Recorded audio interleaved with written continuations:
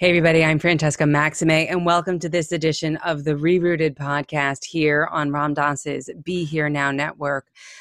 Really, we're just trying to get back into the root causes of things, trying to really understand what's going on underneath the surface and all the ways in which stuff that we can't necessarily see with the naked eye is still at play, and trying to dig down a little bit deeper and invite ourselves into getting curious about all of that and what does that mean for us. As you know, probably, if you've been listening for a while, I'm Haitian, Dominican, Italian, and American.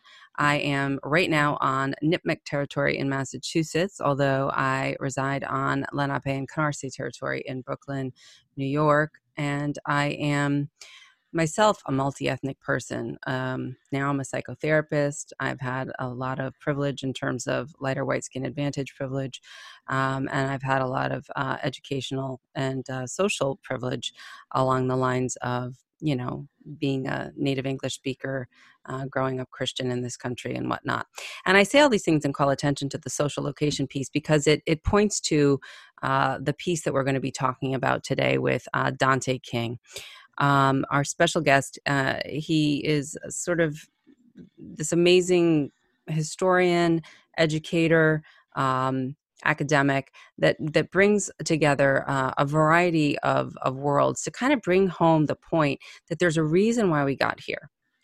We're in the middle of the summer of 2020, the summer of protests, the culmination of centuries of systems of oppression and white body supremacy. And Dante's work really tries to start to unpack what's at the root of this, as I was saying earlier. What's underneath? What are the causes?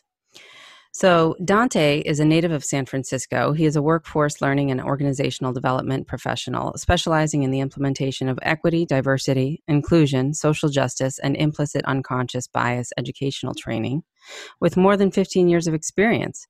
Throughout his career, he has gained expertise in designing, developing, and delivering a combination of retreats, classes, and seminars.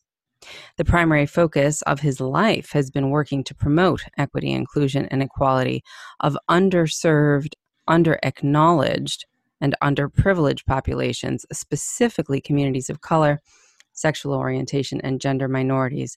And his goal is to help individuals, organizations, and institutions understand and make connections between historical and current factors and influences that perpetuate institutional, systemic, and structural oppression in mainstream society. Dante King, welcome to Rerooted. Thank you so much for joining me and our listeners here today. Thank you, Francesca. Thanks for having me on. I appreciate it. I'm here in the Bay Area. I identify as Black, gay, queer sometimes. My pronouns are they, them, really non, but it's ranged throughout my life. It's from he, him to she, her. So I just flow with life, and I believe in the embrace and affirmation and affirming rather of all people, and really seeing into people's humanity and celebrating it. And seeing beyond all of the structures and the ways in which we've been taught to believe and think and process and all of the tools that have been implemented within our societal infrastructure to make difference. So again, thank you for having me. I'm here in San Francisco, in the San Francisco Bay Area, on what was originally the land of the Ohlone people. And I think it's so important to recognize and name that on every occasion. Thank you for having me. Yeah, beautiful. Thank you. And yeah, I just think it's important to just sort of acknowledge that, there's a lot of, really good victories actually lately in Indigenous communities over the last few weeks, although certainly not enough, but, progress, strides. And my pronouns, by the way, are she, her. But okay, we met maybe a month ago. You didn't really meet me. I met you because I was watching a Dr. Kenneth Hardy's Quarantine Conversations from the Eichenberg Institute, day-long series of talks, and you were the final one. it was a really rich day about institutional, structural, and historical ways in which structural oppression has been perpetuated over time, how it was planned, the seeds that were planted long ago, we see, God forbid I say, the fruits of today. We see what has come of that. And I guess what we were talking about off camera before we started was the granularity with which you pointed to the myriad of ways in which colonizers and slave owners and all the systems conspired, if you will, to kind of make sure that at every turn, as I said, it was sort of like you're stuck in a labyrinth. It's like, I thought of that. I thought of that. I thought of that. I thought of that. You can't go here or do that or get liberation here or there because I thought of that too. And like, it's like being stuck in there. And so the interesting piece is that the day long was called Quarantined Conversations. We're in this actual quarantine. And yet at the same time, that's what I feel like was just, people have called it a lifetime of quarantine. The Black doula, Sabia Wade, just did a class that I took called A Lifetime in Quarantine, meaning what is it like to have no exit? Sort of that Camus, existential piece. And so I just want to invite you to start with what brought you into feeling like this was the way in which I would most be able to perhaps teach folks, help folks come into realization around these systems by going through this really granular way of telling the history, the horrible history. Well, thank you for laying that foundation. I think you hit on the very unique way in which I attempt to bring people to a point of understanding the uniqueness around anti-Blackness and anti-Black racism and how white people created, beginning with really the English, who began to memorialize these things into laws, but how they legally constructed identities using the law as a tool to be able to do that. And they didn't necessarily arrange things into one law particularly, but what they did was they began to define experiences in terms of property rights, ownership, ownership of land, ownership of people. They begin to take away rights and deconstruct the humanity of Black and brown people, of Black people in particular, in a way that was much different. And it happened for,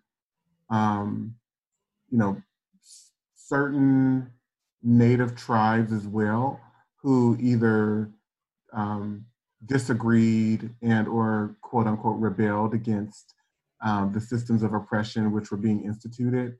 But for those who were in amity with the government, as they would name pretty consistently, they would be protected, if you will, or given those certain rights as well. And then there's a point where it's actually named and prescribed in the law that color is prima facie evidence. Those are the specific words that are used. So it's pointing to something very specific, that color defines one's conditions. And there are semblances of that early on. So I think the one ultimate reason that led me to design the work that I do in the particular way that I do it was as I attempted to teach about structural racism and institutional racism and cultural racism and how that impacts interpersonal, personal racism. It was hard for people to make connections, and I would get pushback many a time for people who would say, well, yeah, some bad things happened. And yeah, Black people were oppressed and we did these things, but we also did these things to, we also did some bad things to the Chinese community. We did some horrible things to Japanese people. You see, we had the Jewish Holocaust. And those are such valid, viable points, right? And they have tremendous meaning. And what I begin to learn, which began to fuel my work and how I do it, was that during early colonialism, what we literally have in starting in the early 17th century, leading into the 18th century, when we go to war and declare independence, what you literally have is the shaping and the creating of white identity and Black identity, which would forever, um, which basically memorialized how these two identities would sit in position to each other, but also in relationship to every such other group that white people would then socially prioritize in between those groups. And it helped me to understand why how everything from capitalism is a tool of racism, how the ability to shape, enforce, reinforce laws or revoke them, the power to do that is a power of oppression, particularly used to devise racism and sexism in very explicit ways. But how both of those variables impact every such other institution.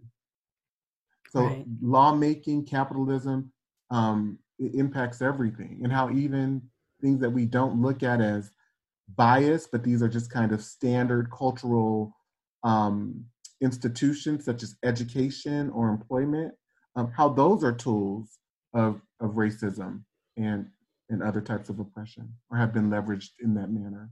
In terms of exclusion, inclusion. Mm-hmm. Right, right, right. Yeah, you can't just say, well, if you work hard, you'll get ahead when there are all these systems that keep out certain folks from even being, in the applicant pool. Right, right. Yeah. Okay. So, we were talking about my mom a little bit off camera before, because she also watched your presentation and she was really struck by it. And I'm starting with her main critique, which is that I don't ask people for enough of examples. So for my mother, I'm going to ask you for some examples that you provided in the presentation, or just ones that of in general, that are these granular pieces that I learned, for example, of the way in which the children of people who were enslaved did not become they weren't ever allowed to be the children of the mothers that were birthing them, and the way in which that systematized every place along the way, legally, and the whole thing, like you just said, about humans as property, and then the ways in which that was enforced when it comes to certain slave patrols and night patrols, and who got those jobs and why and how, and all these ridiculous things that are very real and very deadly. Mm-hmm.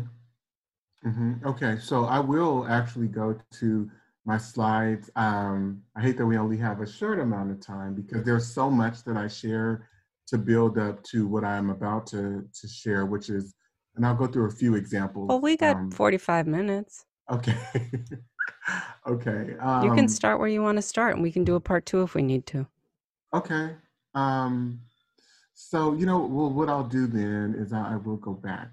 Just bear with me for a second because I think this is important. While you're looking, I'm just going to say this. I think this is really important because what I understood from your presentation was the depth and the level to which there was absolutely no way of turning away from the ways in which this system of property, of ownership, of dehumanization, of categorization around skin color, the pyramid in terms of the color hierarchy, the way in which, yes, indigenous genocide, yes, like you were saying earlier, these other communities also being treated horrendously, but that there's a very specific way that anti-Black racism shows up. And that's what we're talking about this summer, finally, but very specifically. And that this is the evidence. You have the receipts on this, about what is here. I know. I try to be a millennial sometimes.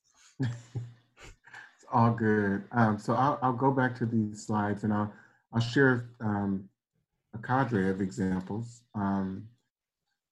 So what you see, and I think what Francesca is speaking to, and I'll try to run through these because I can be very verbose. But for example, an act in 1660 that established that if English servants specifically, and I have that bolded and highlighted because it speaks to these very specific groups. It's speaking to particular groups of people.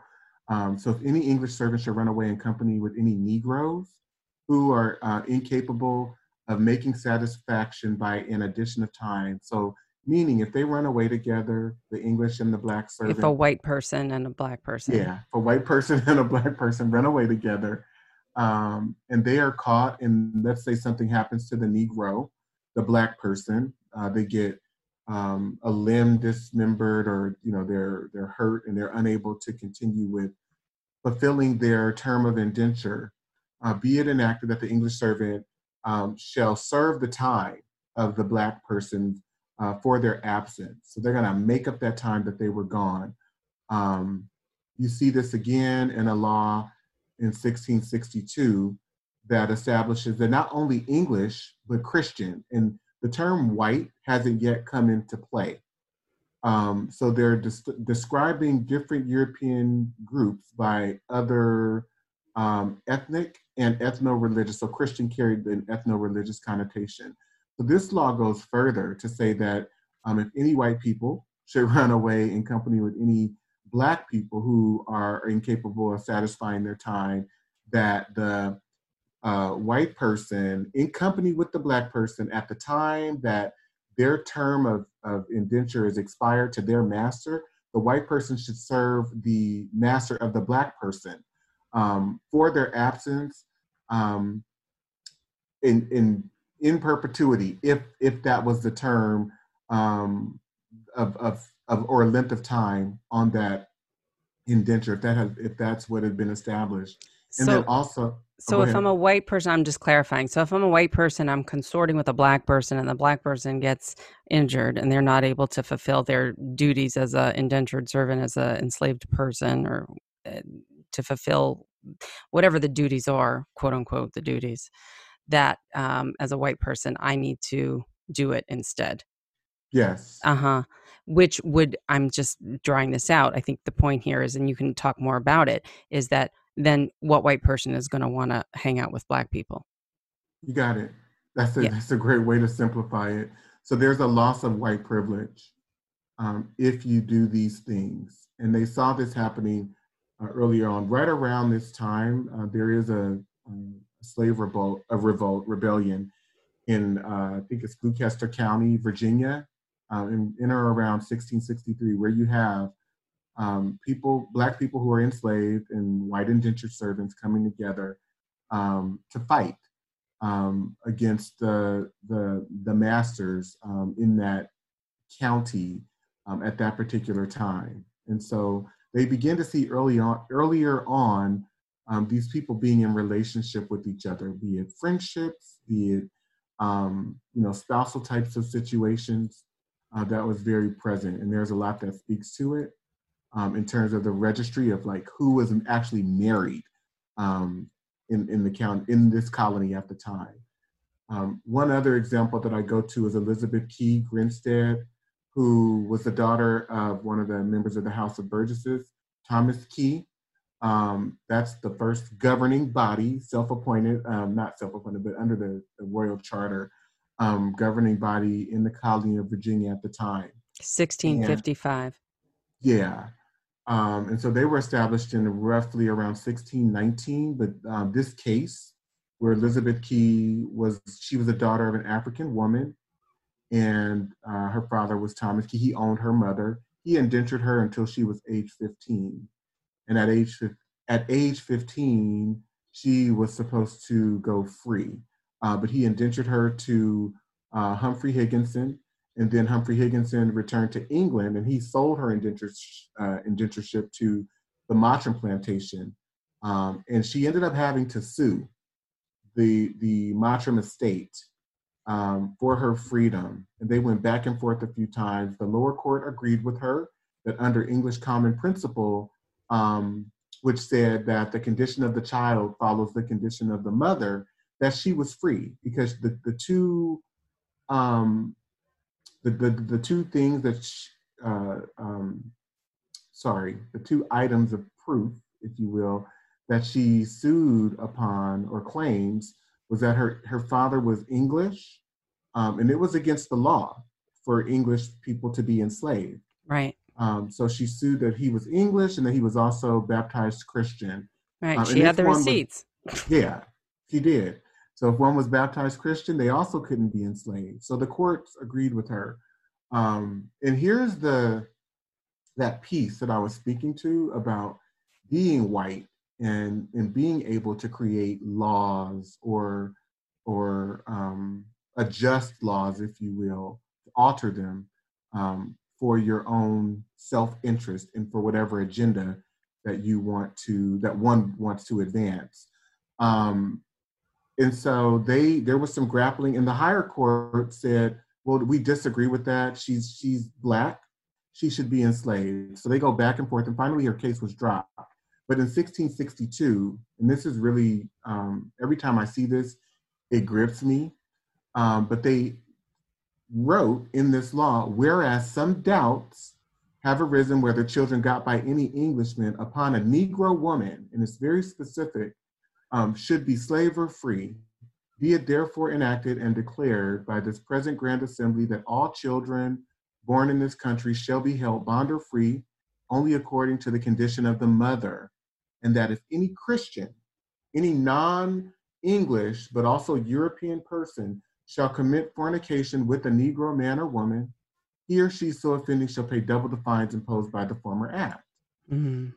So this is really burdensome from the standpoint of racial slavery and what it means to be Black and female and what it means to be female and Black during this time.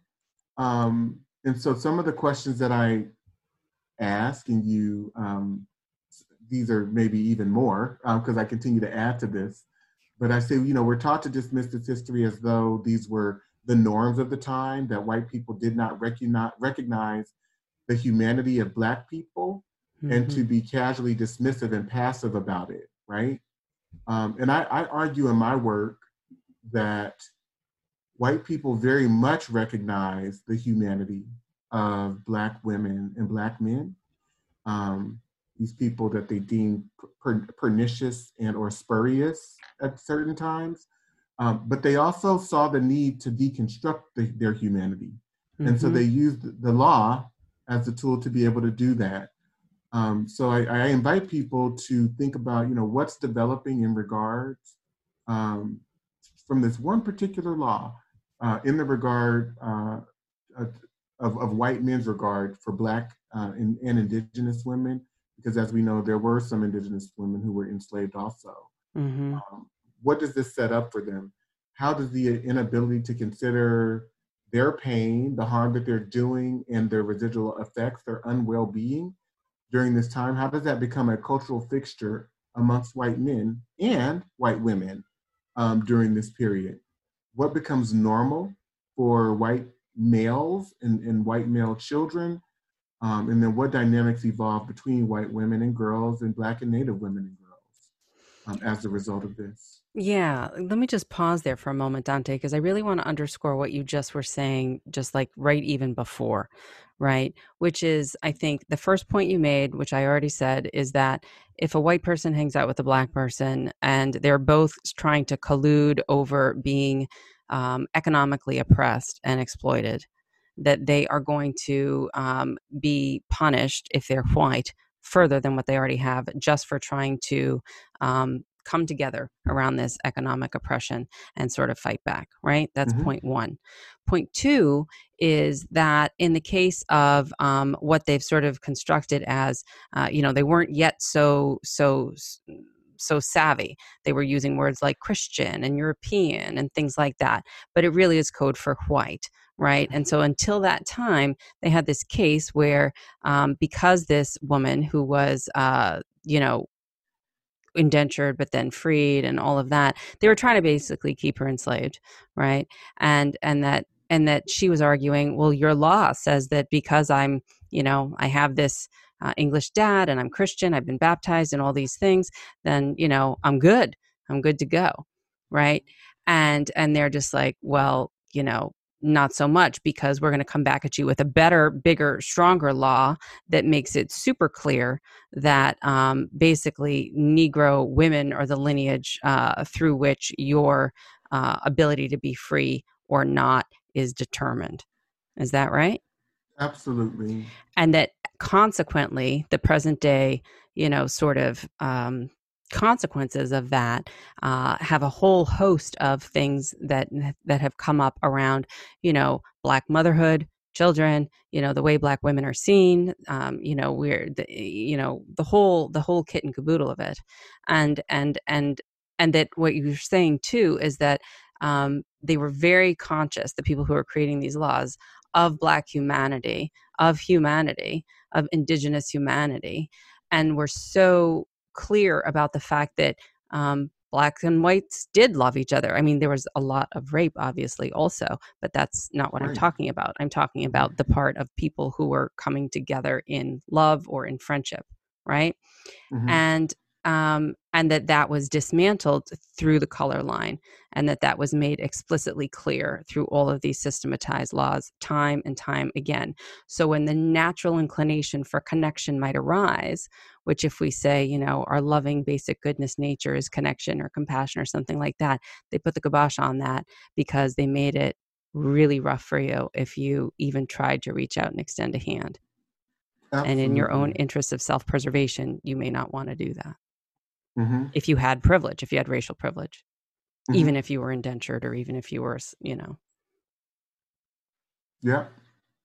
Okay. That's exactly what it was. I mean, that's a great framing of it, and to modernize it and to simplify it in today's terms, and that there's a severing of solidarity that takes place, even for people who may have the desire to want to dismantle systems and practices of oppression. It's like it's gonna come at a loss, right? Right.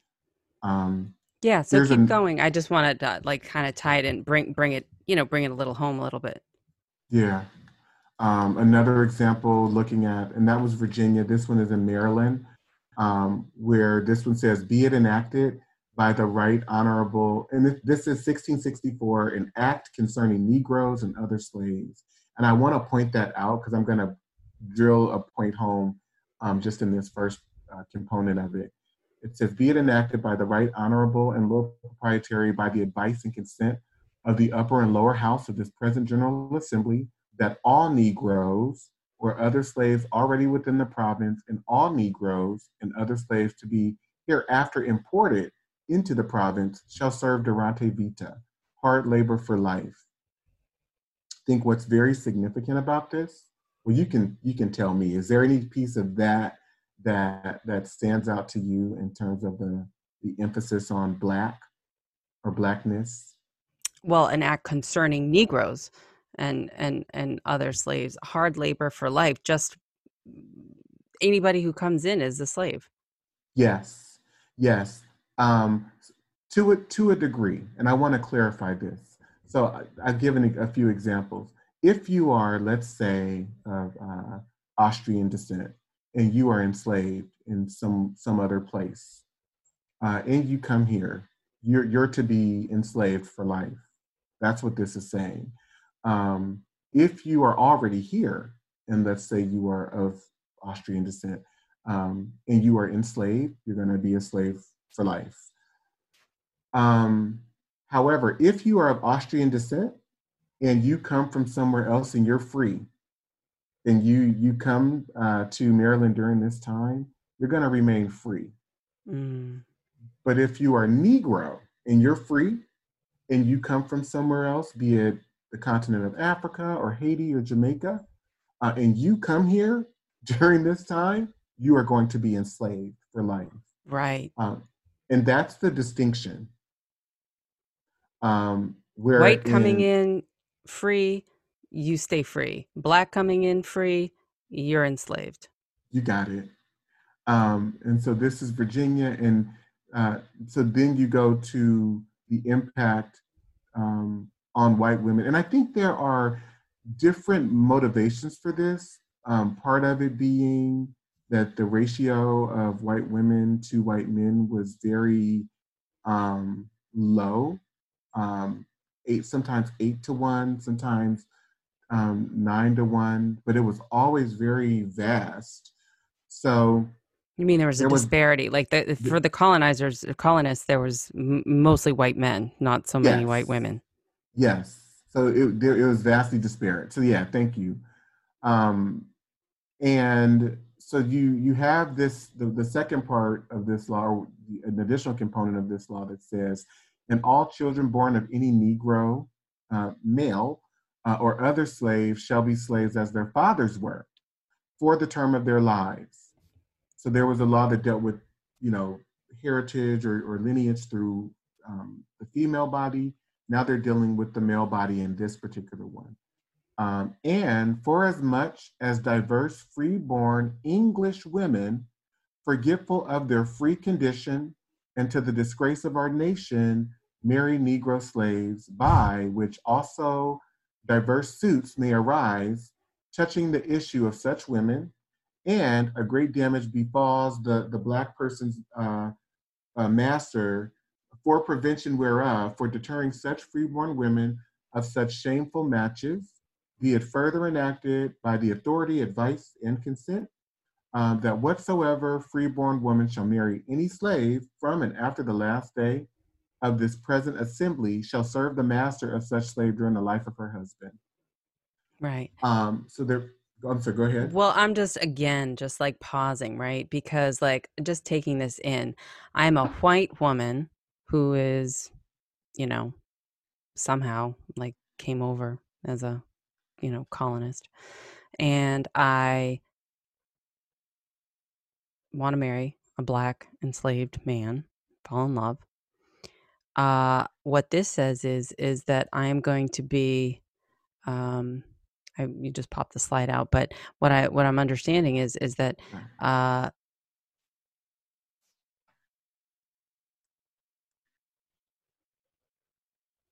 yeah, so that I end up having to serve the master of the person I married. So I become enslaved. So again, I become in service to the master, meaning that why would I want to give up my freedom and my white privilege Mm-hmm.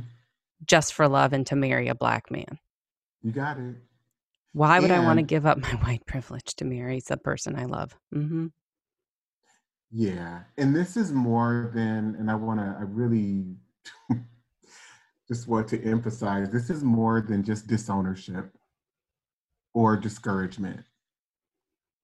This is the law. And so there's consequence. So you literally become a prisoner, because all slavery is an institution of imprisonment and in confinement, free labor for life. So you literally commit yourself to being imprisoned with your mate. Mm-hmm. Mm-hmm. Right. Yeah. Yeah. And if that's, Good. No, go ahead. I was just going to say, and if that's not enough, right, to add to it, it's like, and that all the children of such freeborn women so married shall be slaves, as their fathers were. And be it further enacted that all the children of English or other freeborn women, other European women that have already married Negroes, shall serve the masters of their parents till they be 30 years of age and no longer. So now it's not only that you're at risk, um, what do you want for your children? Right. Because they're going to be in servitude. Um, it says 30 years of age, but I doubt there was any cutoff there. And what we know also from records is, like, the average lifespan may have been 40, 45, Right. right? Yeah, I mean, I guess, again, just trying to update, like, what does this mean? Like, what about what you're saying is relevant to today, right? And Yeah, like that's the connection I'm here to try to help make, because you did all yeah. the research and I'm trying to say, like, so what does this mean to us now? I look at interracial marriages, I look at interracial relationships, I look at, the ways in which, like I was saying earlier, Black women's bodies and Black men's bodies have been objectified and exploited in a variety of other ways. This idea of ownership, right? And this Mm-hmm. idea of, as you say, incarceration, like imprisonment, like not having agency, and all the ways in which these are all systematized and legalized in the system going back 500 years. Mm-hmm. I think one of the things that's hard for many white people to get, if they spend 2 to 3 days with me, they walk away changed people. But earlier on, as we were going through the workshop that I do, people are grappling and they're like, well, what does this mean? And I think, and I'm going to just lay it out very clear, have it in a slide here. I think one of the things that's really hard for white people to get is that they are responsible for every such outcome in our society today that they see, that where Black people are concerned. That the law and the legal system in our cultural context, in the US cultural context, um, is a tool, has been a tool for white men to create and shape culture according to their collective racial and gender self-interest. That's controlling what white women do as well and how they are used in all of this. Right. Advance any and all agendas that protect their self-interest, which includes establishing a buffer and coalition of labor and class white men as gatekeepers, and other gatekeepers, which include, as I mentioned, white women, people minoritized as Black, Indigenous, people of color, to protect the cultural institutional outcomes, and their own self-interest. They've also used this process to establish and define rights and privileges for themselves, how they would participate, as well as defining others out, while consistently deconstructing the humanity of African people and African Americans and reinforcing that deconstruction through through adding and perpetuating additional laws and policies that further reinforce the oppression. Right. Through economic, educational, employment policy, and all other rights and privileges and disprivileges. Right. And I think that that's why when people talk about the cis heteropatriarchy, they're talking about this imperialist culture of what are all the ways in which essentially white men have crafted a system that benefits them. And in that system, it's a lot about money. And and money as the currency of a social capital. Money is the currency, and then having the whiteness be the social capital. Um, Absolutely. and that it's necessarily an exclusive club, but that there's systems in place to keep it going in this particular way. Do you have more It slides? is. Sorry. Yeah. Mm-hmm. No, it's okay. I was just gonna share how I think one of the things that is very disturbing to me, is that in all of this, and one of the things that I explore is the dynamic of, as all of these things are going on, it also reinforces a disconnection from Black people's humanity, and the continuous justification that is asserted or put forth to rationalize the mistreatment. And it's done using science, it's done using religion, and it's done using just this kind of very casual and or apathetic and sometimes like very harsh opinion and conception of who Black people are. And so you have this law, and Dr. Joy DeGruy, she talks about this in her book as Mm-hmm. well, but the Casual Killing Act of 1669, where it says, whereas the only law in force for the punishment of refractory servants resisting their master, mistress, or overseer cannot be inflicted upon Negroes.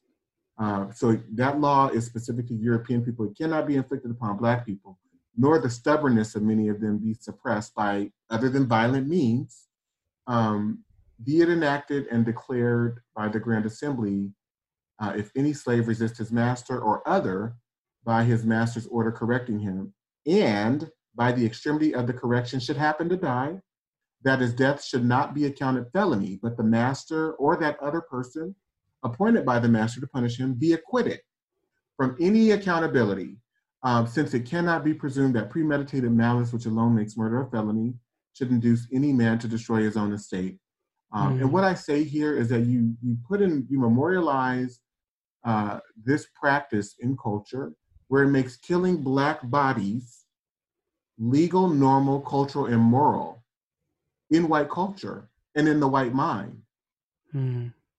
It's a normal happening. So it's not just a cognitive dissonance, but it is psychopathic. Right. Made killing blacks legal, normal, Mm-hmm.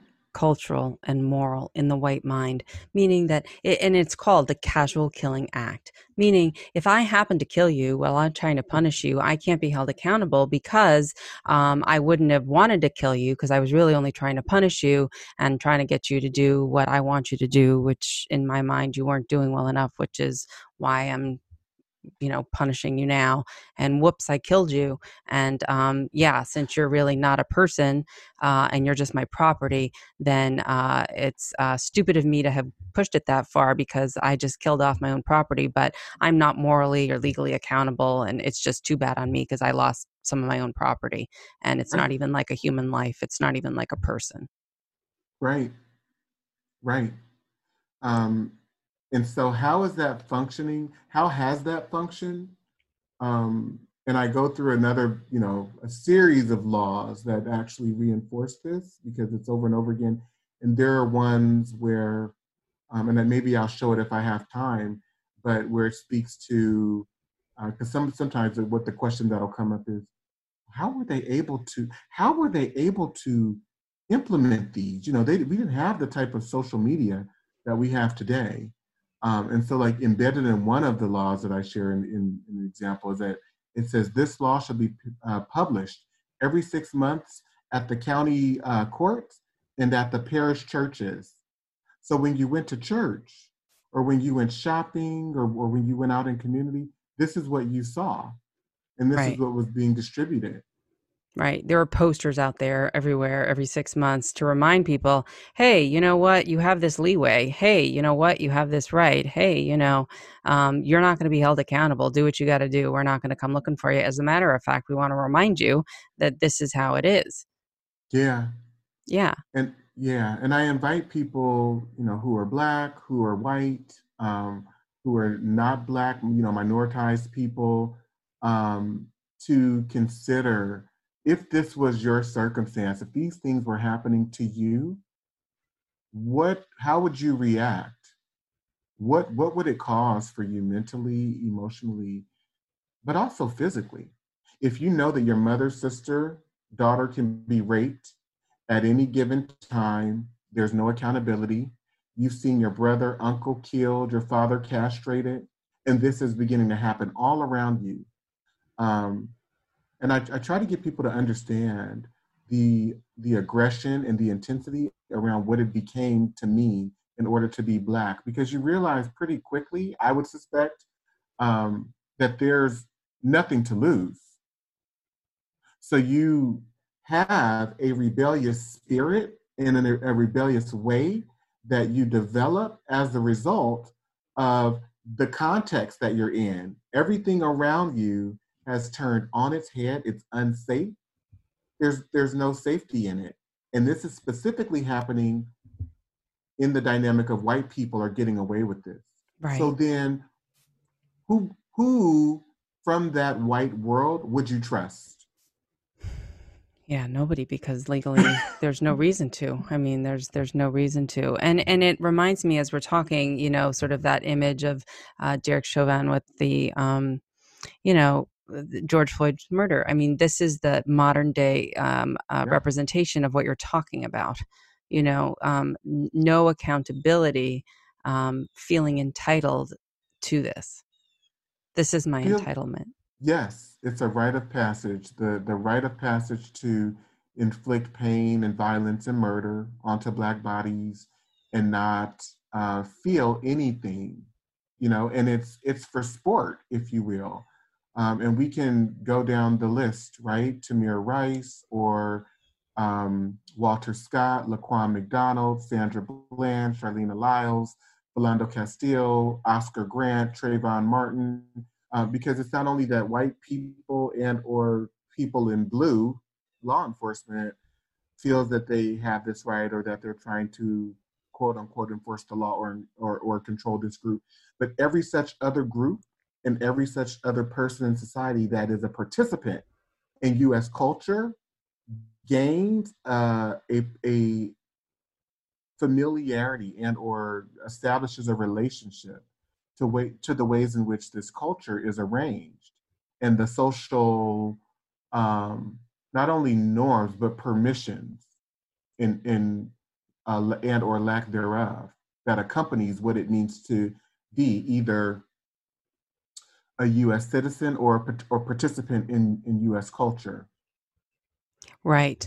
That it reminds me of wasn't a podcast, but it was a web TV show that I do. The conversation I was having with a Korean American therapist, and she was sort of coming to the realization, like, gee, and I think a lot of other Asian Americans adopted as the go-to first strategy white culture, which included, what you're talking about, the sort of, white. She called it the white perspective, You have to. and right, right. But that coming into the awareness of that, then you can begin to change. To a degree, right? But the culture that we are immersed in is white culture. This is not the indigenous culture of various Native American tribes that once existed. Those aren't the norms, those aren't the cultural traditions or ideologies that we um, um, have adopted and perpetuate. It is entirely a white culture. And if we look at, because I go through hundreds of examples in my work, but particularly in the Constitution, Yeah. one of the first laws that they drafted spoke to you could only become a US citizen if you were white and you had to be here for 2 years. Um, but you could only naturalize. And that law remained in effect from 1790 into the mid 20th century, into the 1950s. Okay. Um, and every such other, so if society forces you to adopt white principles, white ideals, white ways of thinking, white ways of being, in academia, employment, in every such other realm, that is what you have to ascribe to or become or figure into. And there's a cost if you don't, because you can't come here as an immigrant from China and think that you're going to keep your cultural traditions and the way that you speak your language and fit into the society here. You can do that, but you won't be able to advance as someone who is assimilated fully. Mm-hmm, mm-hmm. Right. Yeah. Assimilation is the price that one has to pay. Giving up one's culture, in order to assimilate and to survive here. It's a tool of racism. It's a tool of racism, right? An oppression. Um, So I guess, we have about 15 minutes left, and I want to see, is there more slides, or is it maybe time to pivot the conversation a little bit to this idea of, you have so many examples. Maybe I'll ask you this. When you're doing your workshops, you're doing them with whom, and for how long? What goes on there? You say they're multi-day workshops and that people are transformed, and I believe it. So tell me a little bit about those, because people may want to hire you for their organizations. Thank you for that. And for opening up the space to talk about it. So there's a lot that happens, and we build pretty slowly in the beginning to get people to explore what they've learned, what has they learned in terms of racism and how it works, and how they define it and how it functions. Um, I try to create a space where there's a lot of interaction. There's, one-on-one interaction where people are talking to each other. There's a lot of groups set up. And, as we're exploring the information, um, one of the strategies that I use is assigning different groups, different identities. So they are to embody the experiences of the groups that they're assigned. And as we go through certain periods of time using this type of legal setup, um, they're reacting to um, how they would be impacted.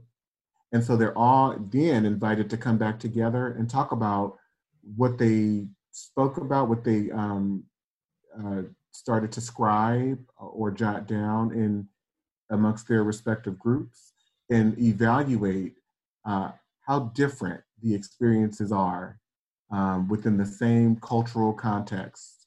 But to understand that different people are having different experiences, and then not only that, um, they they circulate. I'm sorry. They actually trade off or have an opportunity over the period that we're together to experience being a part of each group. And so the group is the experience caters to any and everyone who wants to go deeper in their consciousness and understanding privilege and power, as well as oppression and powerlessness in the ways in which um, particularly Black. I focus a lot on anti-Blackness and how that has been built into our culture, as Mm-hmm. well as white supremacy, and the experiences of Indigenous people and what they were experiencing during certain periods as well, because it's a very distinct experience. And it's done over the course of um, days. So some organizations allow me to come in and have 4 or 5 days. Others say, can we do something on more of a 2-day scale? Um, I, I, I'm hired to do, as you know, just kind of out maybe some very truncated uh, webinars, which I've done to introduce sort of what I'm talking about and kind of the scope and body of it all. But yeah, and It's very I experiential yeah, what you offer over the period of time. And from a yeah, mindfulness perspective and from a somatic experiencing and a nervous system regulation and a trauma and a felt sense perspective, all these modalities that I'm trained in and that I've experienced and I found to be particularly powerful. And I think for a lot of the listeners and viewers are familiar with these kinds of modalities. It is that experiential piece that you cannot unsee because you didn't see it. You felt yes, it, you embodied it. yes, And once you yes, have that knowing, which is in mindfulness language, really sort of, the Dharma, that is sort of the mm-hmm. way, that is sort of the realization, the clicking in of, oh, so it's like this. Mm-hmm. Things drop down at a different level. And I think all of this frenzy of left brain logical, here's the facts, here's the dates, here's the thing, here's this happened then, it's not happening now, the laws are different, yada, yada, yada. That chatter kind of goes away because you are experiencing oppression in your Yes, workshop. You are aware of your experience of oppression. You are aware in your workshop of your experience of privilege and how that changes as you change the roles and you give people these different identities and you have them interact differently. That relationship of awareness to the experience, I think, changes how people are able to then show up going yes, forward. absolutely. And I And think if that's why what you offer is very different.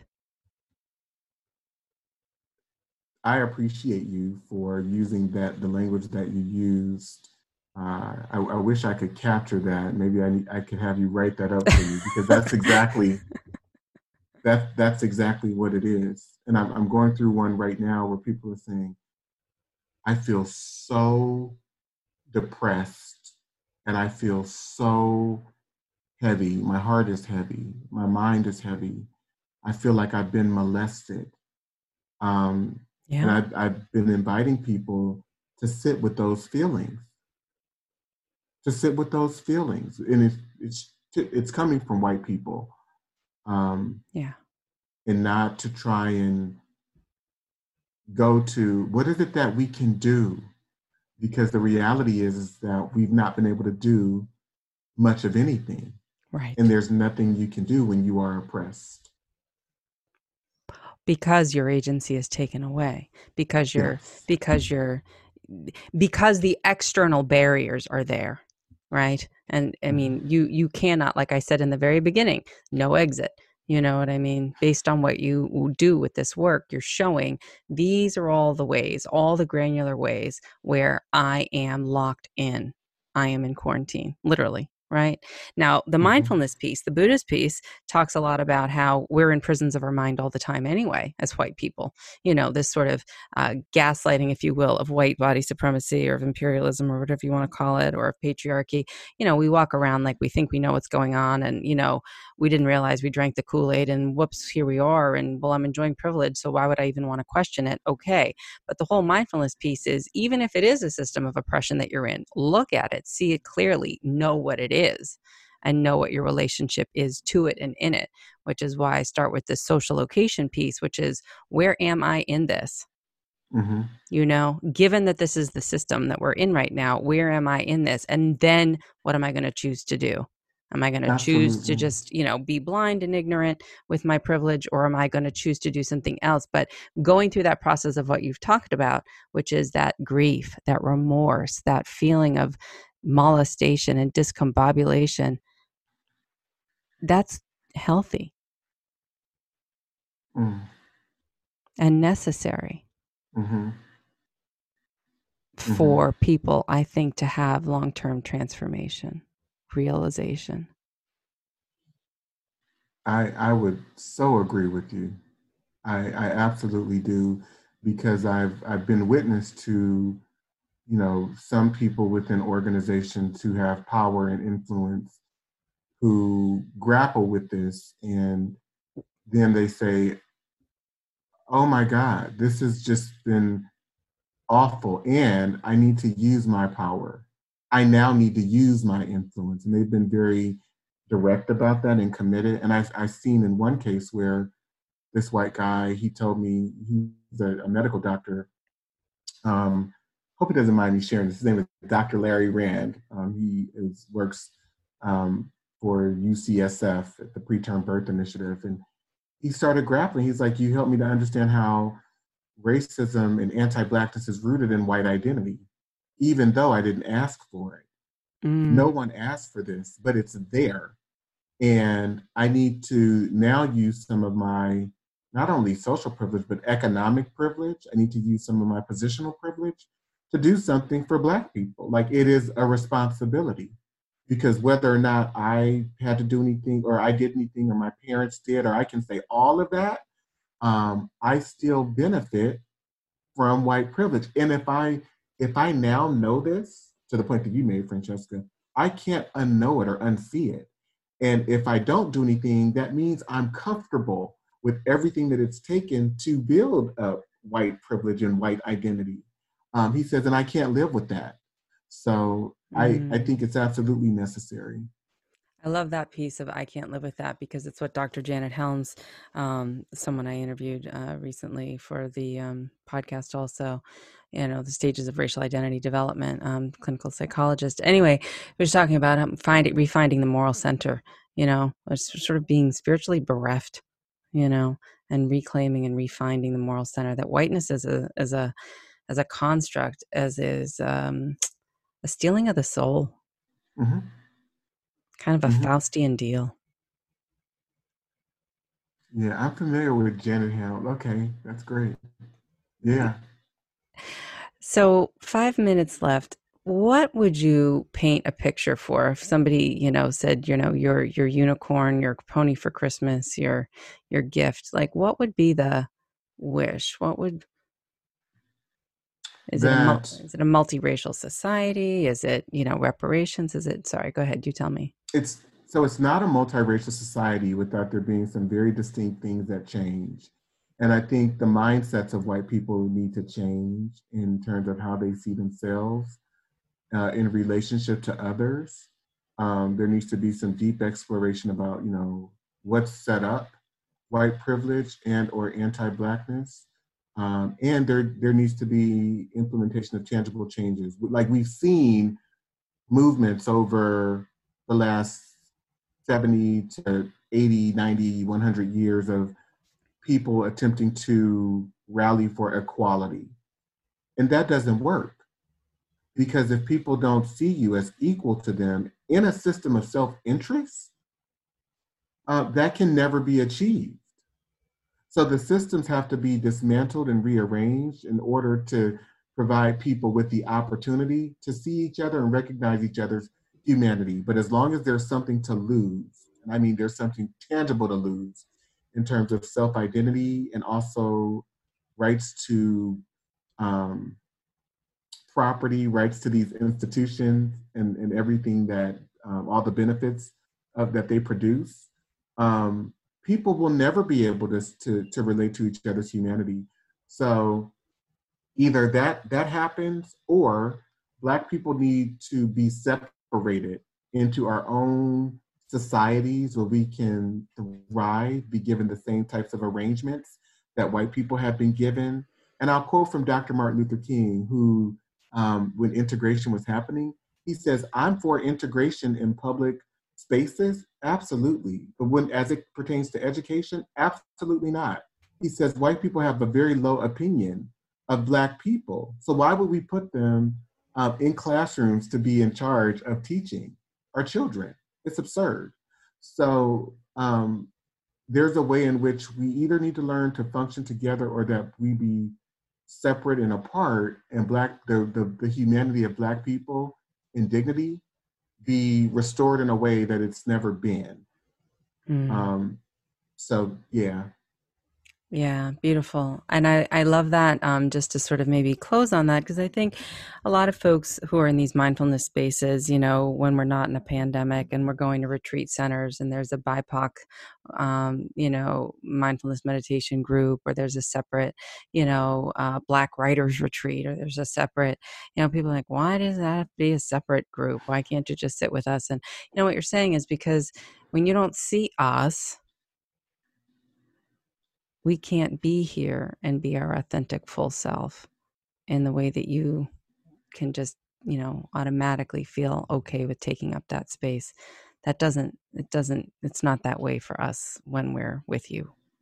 And the other side to that is, even in that example, you all can go off and decide you want to be alone, and no one's going to bother you, because there's not that same sense of entitlement or wanting to bombard your space. And you can do that to others without any examination or thought about it, any second thought. Right. Another example of privilege.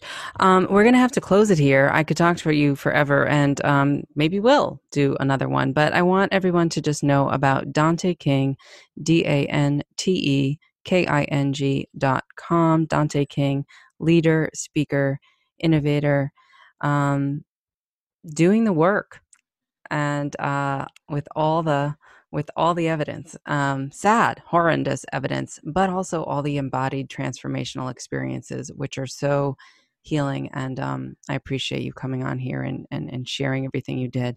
Is there anything else you'd like to share with our listeners before we close out? No, I appreciate you for doing the work that you do in the realm that you do it. And I can be reached, if anyone wants to reach out, at DanteKing.com. And you can go to my website at www.danteking.com. But yeah, I am open to trying to make as much change as possible. So thank you. Thank you.